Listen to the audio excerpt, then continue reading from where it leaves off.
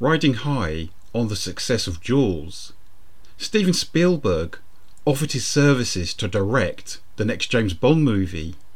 For some inexplicable reason, the producer, Albert R. Broccoli, said no. I'm Stephen Archibald, and welcome to my movie podcast.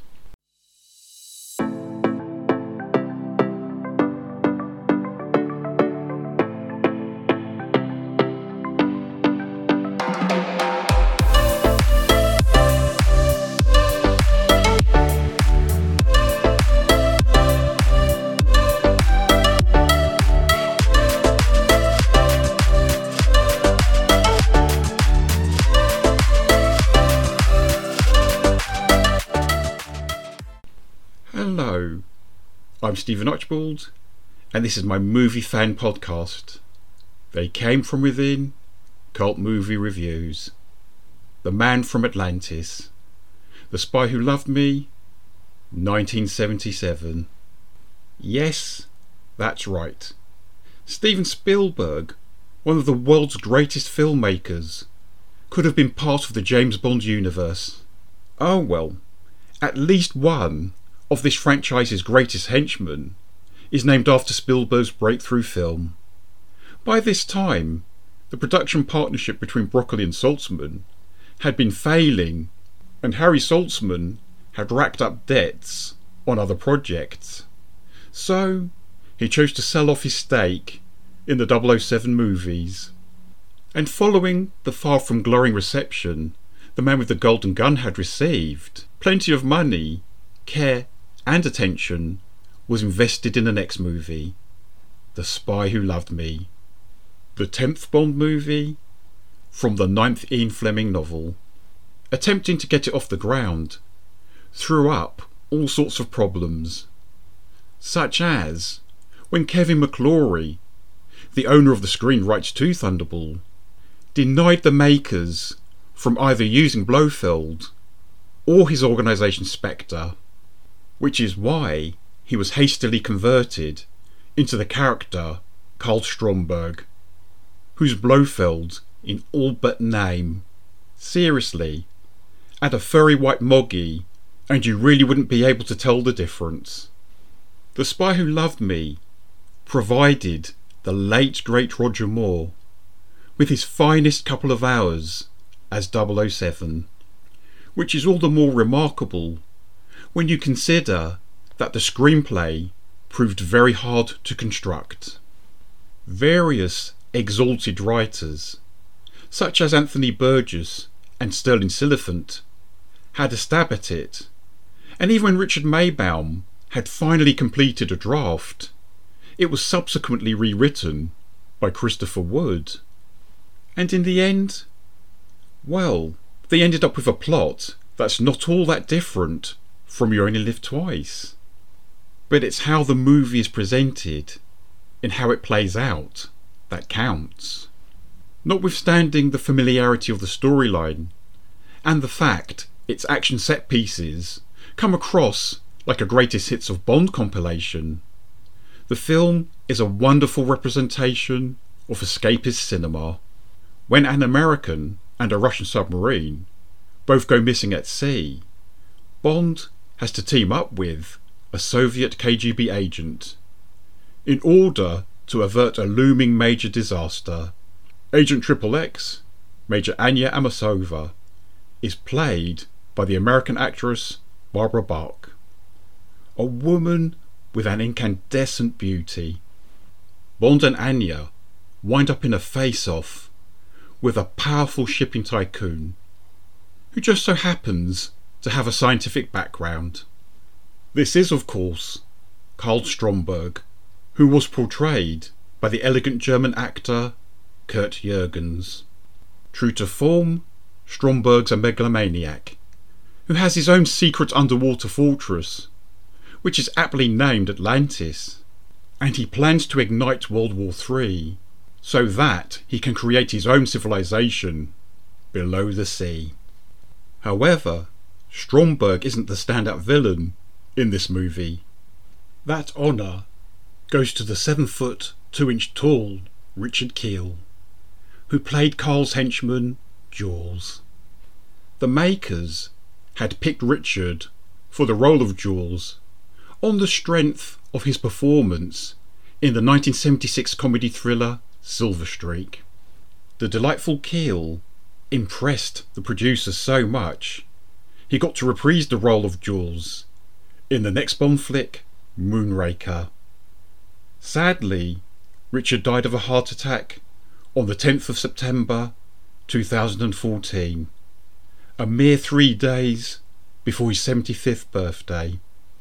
Returning to the native New Yorker, Barbara Bach, when she auditioned for a part in The Spy Who Loved Me, she assumed she might land a minor role. Barbara must have got the shock of her life when she actually received the leading female part, just 4 days before shooting began.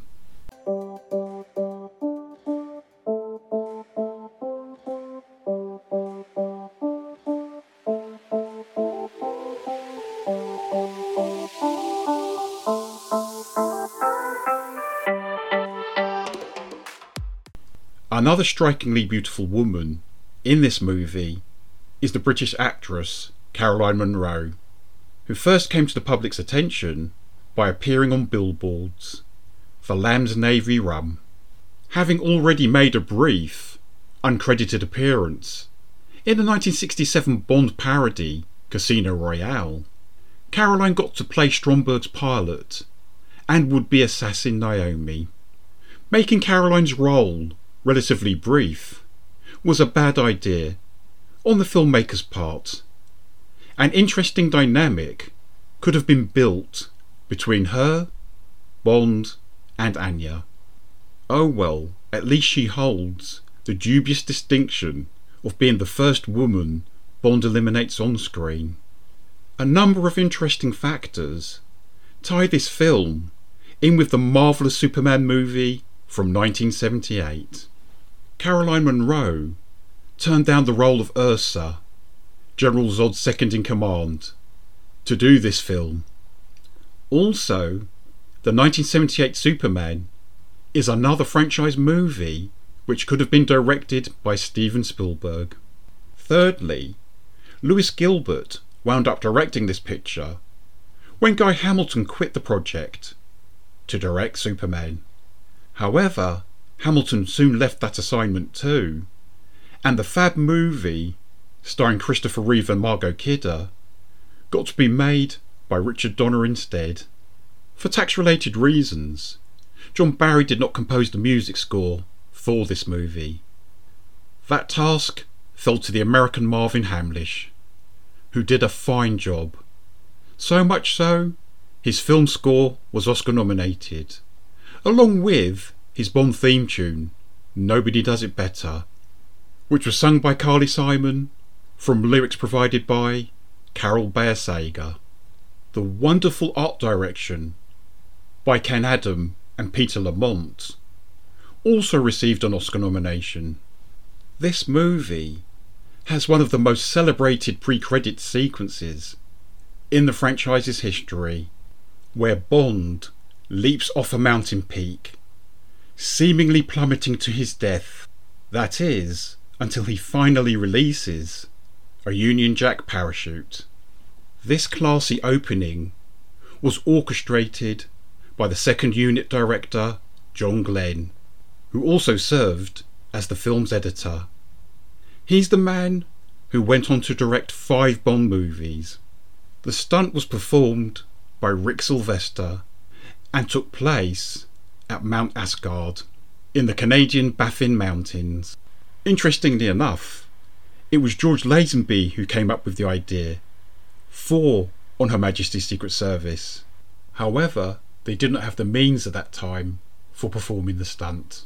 Many of us also adore The Spy Who Loved Me for featuring 007's beautiful, gadget-filled White Lotus Esprit, nicknamed Wet Nelly, a vehicle that can even transform itself into a miniature submarine.